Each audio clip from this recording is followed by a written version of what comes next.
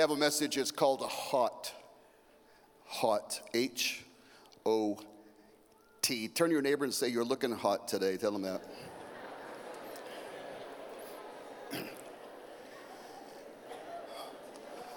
Our text will be, come on, I just made a single guy's day. He was wondering how to say something to her, and it was perfect. The first thing he was able to say, you're looking hot. Luke chapter 17 was our text. Before we open it, let me share something that's meaningful to me. And it made me laugh. A bagpiper was asked by a funeral director to play at a gravesite service for a homeless man. He had no family or friends, so the service was to be held at a cemetery in the countryside. As the bagpiper was not familiar with that area, he got lost, and being a proud man, didn't ask for directions. It should just say, just being a normal man. Finally, an hour late, he arrived and saw the funeral director had evidently gone, and the hearse was nowhere in sight. There were only diggers and a crew left, and they were eating lunch. He felt very bad and apologized to the men for being late. He went to the side of the grave and looked down and saw the vault lid had already been in place. Not knowing what else to do, he started to play. The workers put down their lunches and began to gather around. He played out his heart and soul for the man with no family or friends. As he played Amazing Grace, the workers began to weep. They wept, he wept, they all wept together. When he finished, he packed up his bagpipes and started for his car. Though his head hung low, his heart was full. As he opened the door to his car, he heard one of the workers say, I never seen nothing like that before, and I've been putting in septic tanks for 20 years. That's all I got. Luke 17. It happened that as Jesus went through Jerusalem, he passed through the midst of Samaria and Galilee. He entered into a certain village. There met him 10 men who were lepers. They were standing afar off, and they lifted up their voice and said, Jesus, Master, have mercy upon us. When he saw them, he said to them, go show yourself to the priests. And so it was that as they went, they were cleansed. But one of them, when he saw that he was healed, returned and with a loud voice glorified God and fell down on his face at the feet of Jesus, giving him thanks. And he was a Samaritan. Jesus answered and said, were there not 10 cleansed? But where are the 9? Were there not any found who returned to give glory to God except this foreigner? And he said to them, arise, go your way. Your faith has made you well. Father, we thank you for your word that's living and powerful, sharper than a two-edged sword. Anoint your word, anoint your servant, anoint your people. Do miracles, encourage, reveal, deliver, and heal. Thank you. In Jesus' name, amen. Just 3 simple points. My first point is hungry. Hungry. Christ was coming into a village, and if you read the Gospels, you'll see that maybe a majority of the miracles of Christ happened on his way to someplace. They were miracles in journey. Christ is coming there, and outside the city, they wouldn't be allowed to be in the city because leprosy is a contagious, horrific disease. And so these men, who we don't know their names, we don't know their ages, we don't know their economic places, we just know that their common bond was their common pain, their disease. And so they're a tribe, they're a group of united lepers. And they see Jesus, and they're ready for a miracle.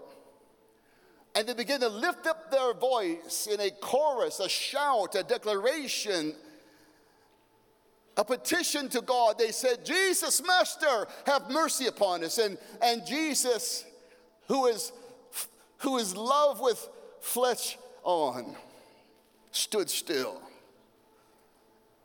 And he turned toward them. My first point is this. Every revival for 2,000 years of church history began when someone got hungry for God. Spiritual hunger is a precursor. It is a necessary ingredient and maybe the most important part of a move of God. The Bible says this. Christ said this to us in Matthew 5. Blessed are they that hunger and thirst for righteousness. Why? They shall be filled. God will pass over 1,000 satisfied and full, complacent and content people to find that one hungry person. In fact, 2 Chronicles 16 says, the eyes of the Lord run to and fro across the face of the whole earth, that he may show himself strong on the behalf of those whose hearts are loyal toward him. God finds the hungry person. And so spiritual hunger is something we can develop, nurture, and strengthen. One time Christ was teaching, especially to the Pharisees, and he said, woe to you that are full. I always add my translation, of it. And he said this, because you're satisfied with dead religion, you're missing the miraculous manifestation of the Messiah of Israel. You're missing what God's doing because you ate junk food, you ate the wrong food, you're full of something other than God. So our job is to stay hungry, is to nurture spiritual hunger. It's so important. It's so necessary in our journey with God. It is a part of the miraculous breakthroughs God wants to give us. In Isaiah 55, the Bible says this, seek the Lord while he may be found. Call upon him while he is near. Are you hungry to know Jesus better? Are you hungry to be more like Jesus? Are you hungry for change? When your hunger for change exceeds your contentment or the pain of your past, you move into a season of miracles. They could have lived the rest of their life with the status quo of leprosy. So let's talk about leprosy. The greatest leprosy in life is the leprosy of sin. We were all born lepers, contaminated by our forefathers and foremothers because of the sinful condition, the fallen condition of man. But when we called upon Jesus, he heard us and forgave us and saved us. We are a bunch of ex-lepers made new and whole by Jesus. And there's the leprosy. 25 years ago, I had the leprosy of a clinical manic suicidal depression, but I could have lived the rest of my life sad and mad, suicidal and self-destructive, but I called on Jesus. I got hungry to be better. And I said, God, whatever it takes, I'll do it. Stephen Tony said, God, whatever it takes to heal our marriage, we'll do it. God responds to hungry people. He responds, blessed are the desperate. How hungry are you? And people ask me all the time, like I spent the last couple of weeks prophesying all over the world, doing things in that arena of the gifts. And people ask me all the time, how can I prophesy like you? Get hungry. The Bible says in 1 Corinthians 14:1, pursue love and desire spiritual gifts, especially that you may prophesy. So there's 9 spiritual gifts, and God elevates one, not to be the most important, but to be the most available. And he says every believer is supposed to prophesy. Well, how did it happen to you? Well, I'm 19, 20, and I'm reading the book of John, and Jesus said, when the Comforter comes, he will show us things to come. And I read that, and I thought, how come I'm not seeing things to come? And for a month straight, I said every day, all day long, thank you, Holy Spirit, for showing me things to come. You know what happened? He started showing me things to come. And the gift of prophecy started flowing. It hasn't stopped flowing. Okay, 45 years later. Now here's my point. Spiritual gifts are for everybody, but only the hungry get them. Come on. Only the hungry. God measures our hunger by the determination of our pursuit. Oh, well, I tried. Oh, I tried to speak in tongues, one altar for 3 minutes. Your pastor speaks in tongues more than you all. I'm a tongue-talking maniac. Why? It keeps me close to the Holy Spirit.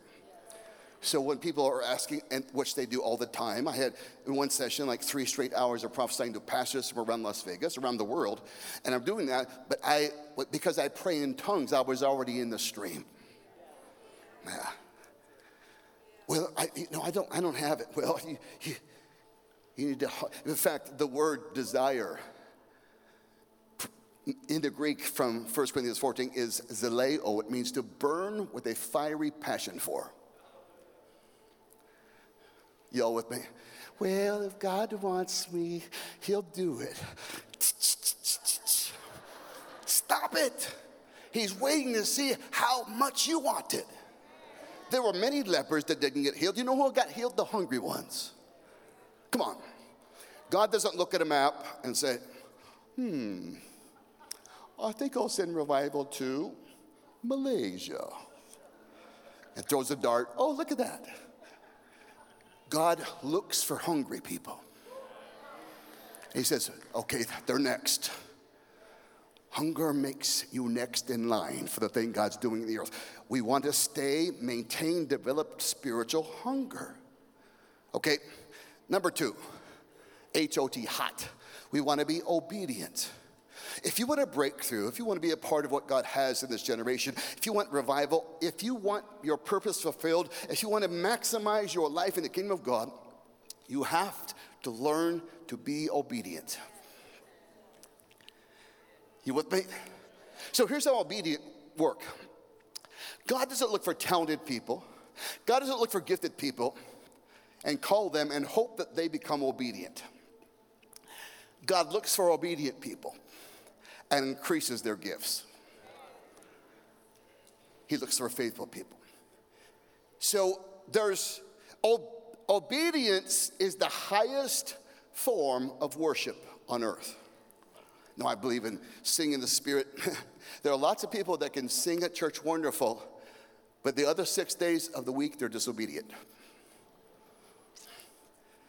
And God doesn't measure our worship by an hour of praise. Now, I'm a big worshiper, don't get me wrong. God measures it if I'm obedient on Monday, on Tuesday. Now listen, Wednesday too. Thursday, Friday, Saturday. There's only 2 times to be obedient. Okay? When it's easy and when it's hard. Okay? I love the easy ones. Oh yeah, I'll do that. Lord, yeah. Cool. Then he asked me to do something. Oh boy, here we go. And I do the hard thing. Every time you obey God, God will send a joy that no other life experience can give you. Well done, good and faithful servant. Enter into the joy of the Lord. Obedience produces joy. A great joy. A couple verses about being obedient. Isaiah 1 says this: if you're willing and obedient, you'll eat the good of the land. If you're willing and obedient. So just a couple points. God loves you. He's merciful. God's mercy never ends.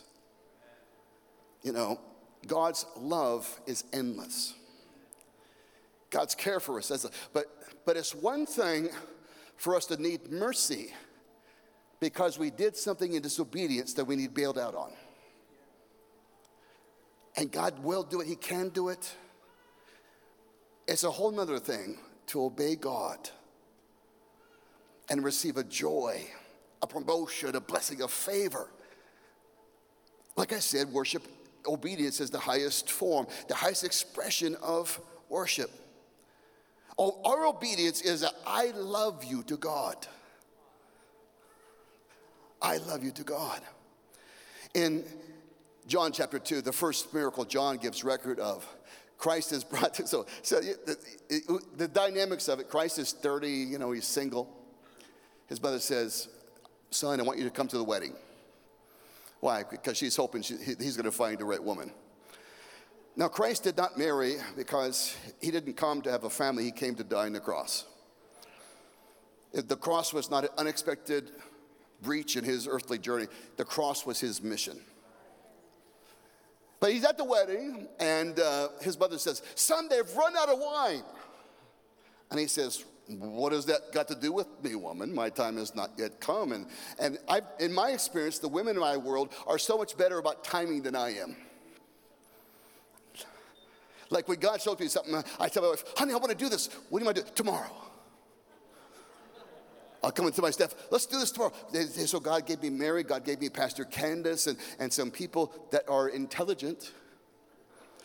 And they say, that's great, you want to do that, that's great, God spoke to you, but we think that's going to take about 10 months to do. My heart always thinks, oh, bummer. I was hoping we could do it in 10 hours. And the woman says, you're ready.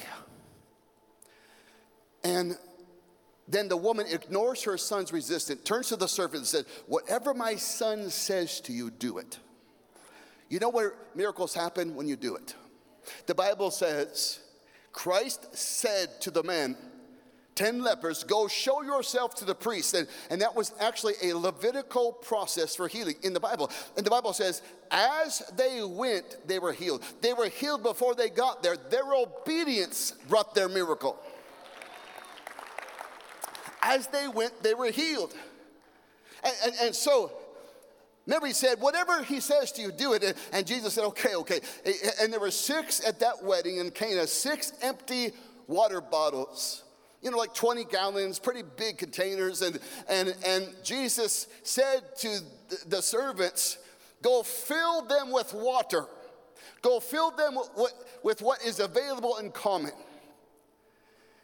You know how God does miracles? When we give him our availability and our human resource, when we just give him whatever we got.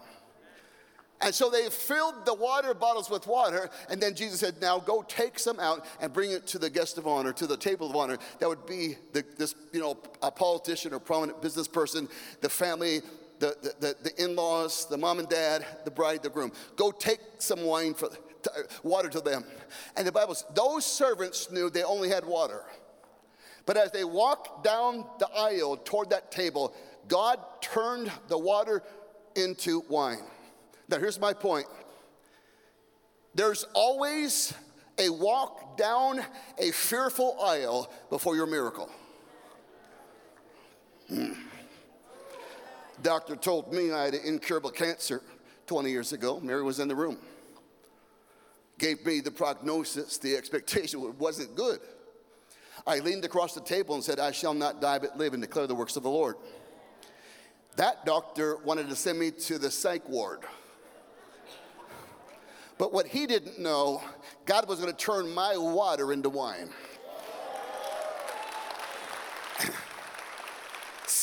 God needs someone to step out of the boat of comfort and out of the boat of, reason and walk into the realm of revelation and do something crazy. And they tasted the guest of honor, said, wow. Most folks serve the good wine first and the cheap wines last, but you've saved the best wine for last. It's a portrait of the last day church. The last great move of God will be the greatest move of God in the earth, okay? Almost done. Stay with me a couple more minutes. In 1 Samuel chapter 15, Saul is anointed, sanctioned by God to be king of Israel. Now, a couple of points. God did not want Israel to have a king. He raised up judges. There's a whole book in the Bible called Judges. They're not just judges in the way we think about them. They're deliverers. Men and women, champions. You read it in the book of Judges. But all the nations around Israel had kings, and so the people said, they complained to God, they complained to the prophet. They said, we want a king like those other nations. Samuel said, well, if you get a king, you're going to suffer high taxation, cruelty, and all kinds of things. They said, we don't care, we want a king. So they chose Saul, and God sanctioned Saul and said, okay, he's the guy. He's head and shoulders taller than others. He starts out okay, but then the prophet said, here's God's first assignment for you. Go destroy the Amalekite nation. If you read the Bible, there's a great history of the Amalekites. They were the first terrorists in the Bible. They tormented, oppressed, and hurt Israel in strategic moments. The Amalekite spirit is the spirit that studies you like an assassin of your destiny and attacks you where you're the weakest, when you're the weakest.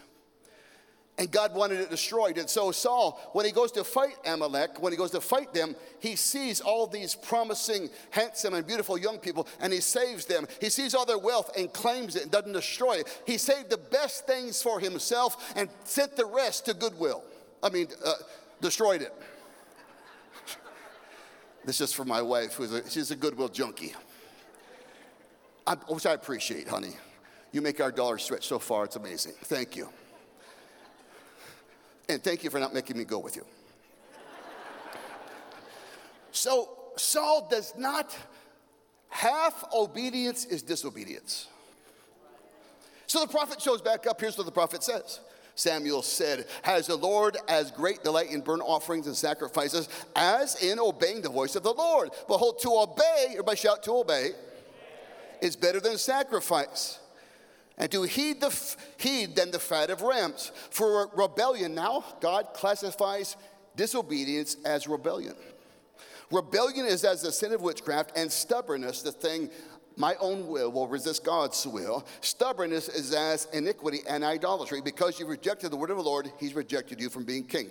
So Saul lost his kingdom through disobedience. Now, a couple more minutes, just stay with me. So here's what God said to me. You cannot buy back through sacrifice what you lose through disobedience. Saul said, we're going to have the best church service in history. And we'll sacrifice some of the stuff that we gained. And the prophet said, that's not how it works. You can't buy back through sacrifice what you've lost through disobedience. And so there's just nothing more important we give God than our obedience and how valuable it is, okay? Last point, thankful, okay? Hot. Hungry, obedient, and thankful. So 10 guys are healed. Everybody say 10. 10. One comes back. He shouts from afar. He glorifies God. God, thank you, thank you, thank you. He's shouting praises to God, moving toward Christ. When he comes to Christ, he wasn't, listen, a half an hour earlier, he couldn't come into Christ's presence. Now he's bowing at his feet because he's healed. All 10 realized in their body the disease had been removed. They sensed it just like that. And 9 of them who must have all the rest been Jewish, or let's just say 9 regular church attenders, so accustomed to God doing things, took for granted what God did, and didn't even bother to thank God for it. Here comes this newbie, this Samaritan. Samaritans were remember Christ, he tells the story of the Good Samaritan. Samaritans were persecuted people because they were half Jewish, half Gentile, both by race and religion. And they were hated by both groups, Jews and Gentiles. So Samaritans had it hard, okay? Racial prejudice, religious prejudice. They really endured it. So here comes the guy who's grown up with hatred. And he bows at the feet of Christ, giving him thanks. What does Jesus say? Jesus said, your faith has made you well. It's the Greek word, made you well, sozo, to restore, to heal, to deliver, to save. I believe when he came back, every limb that leprosy had eaten off of his body, his toes, his fingers, his nose, his ears, his internal organs, everything leprosy took from him grew back. Thanksgiving, when we're thankful, God gives us more of what we're thankful for. Come on. Thanksgiving keeps it going. When we're grateful, God keeps pouring. He keeps pouring it out. And we want to develop the habit of being thankful, grateful, continuously grateful people. David said this in one of my favorite Psalms. He said this, Psalm 34. I will bless the Lord at all times. His praise will continually be in my mouth. My soul will make its boast in the Lord. The humble will hear of it and be glad. Oh, magnify the Lord with me, and let us exalt his name together. This poor man cried, and the Lord heard him and delivered him out of all his troubles. Now, here's my point. In psychology, in neurosciences, we know a couple of things. Our minds remember negative events more than positive events. There's markers into our actual mind. So they can be traumatic, or they can just be. Anybody here married? every man in this room knows this next story. I don't get in fights with my wife because I never win. It goes something like this. We're disagreeing about something that we don't, but she'll say, excuse me, on Tuesday night at 8:45 in 1982, you said this to me. And I look at her like, holy moly. I don't remember last night's dinner. And you've got a 40-year-old memory locked. Our minds exaggerate the importance of negative things. Our minds exaggerate the quantity of negative things. So we have this negative memory and we forget our positive memories. So David said, I'm breaking the pattern of negative thinking. I will bless the Lord at all times. His praise will the discipline of gratitude overcomes the power of negative memories from controlling the way we view life. It's so important. So I practice personally, so God healed me from depression, but I do some stuff. One of the things I do is I practice gratitude. In the morning, I thank God, I love you, I praise you. What a privilege it is to be alive. You are the potter, I'm the clay. You're the shepherd, I'm the sheep. The world is filled with your glory. You've made the heavens. And I thank God for the earth, oceans, the seas, the rivers, the streams, the mountains, the valleys, the rocks, the minerals, the beauty, the color, the detail, the order.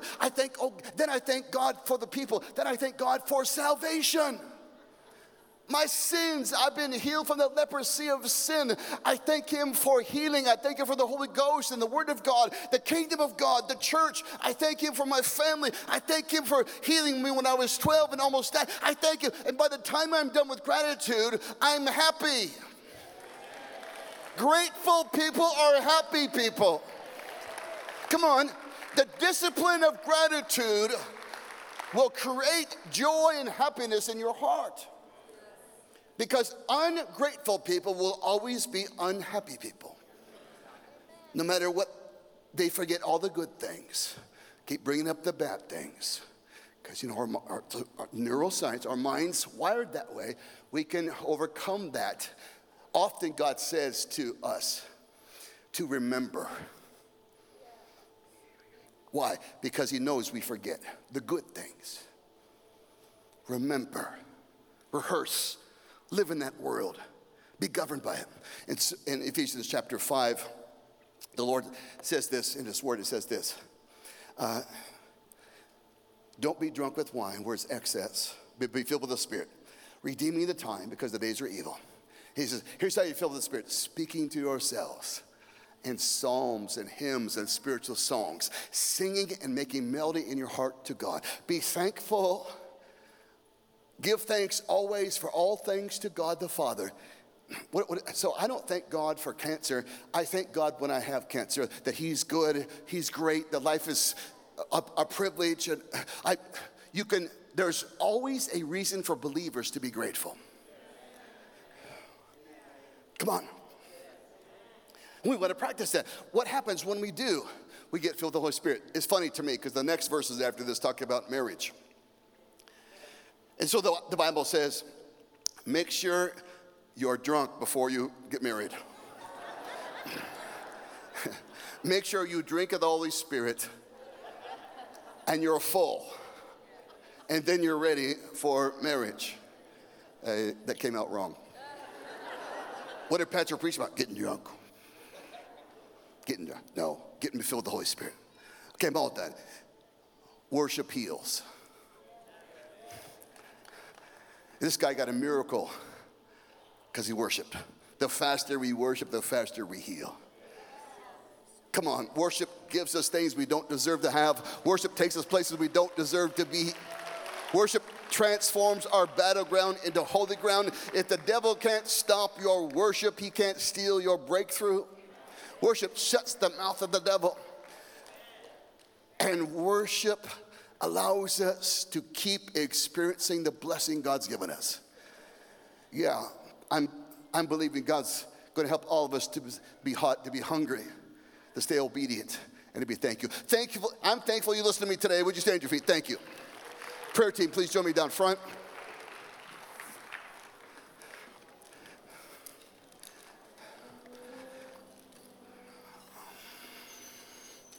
I was counseling a woman about her marriage, and she brought in a list of all the things wrong with her husband. And it was probably pretty accurate. And as she's reading the list, I kept thinking, gosh, that could be me, everything on that list she's got. So I asked her to turn the page over, take out a pen, and I said, we're going to make another list of all of your husband's good attributes. By the time we did it, it was like her mind just burst open. She said, oh my gosh, there's more on this list than the other list. But if we keep focusing on the wrong thing, we'll miss the opportunity to be grateful for God, for what he's done, and to let that increase. God can do it. Hey, as we close today's service, make sure if you haven't been baptized with water, today's your day. We're going to come and celebrate you. And come, if you have some time, come and join and root on the folks that will be water baptized. But today, if you've never received Jesus Christ as your Lord and Savior, it is the high point of everything we do in this church. It is to lead people into the saving knowledge of Jesus.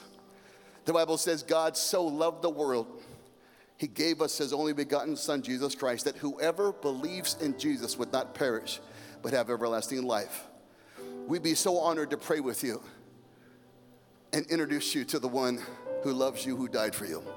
If you've been away from God, make today a homecoming day, a coming back to God day. If you need a healing in your body or your mind, your soul, man, we know God can do it. We'd love to pray for you. Maybe you're just going through the hardest season of your life, and we want to stand with you in prayer. Anyone that needs prayer, if you come and join us down front, please come forward. Church, just for 90 seconds longer. If you'd worship God with those seeking prayer, come forward. Let's worship God together.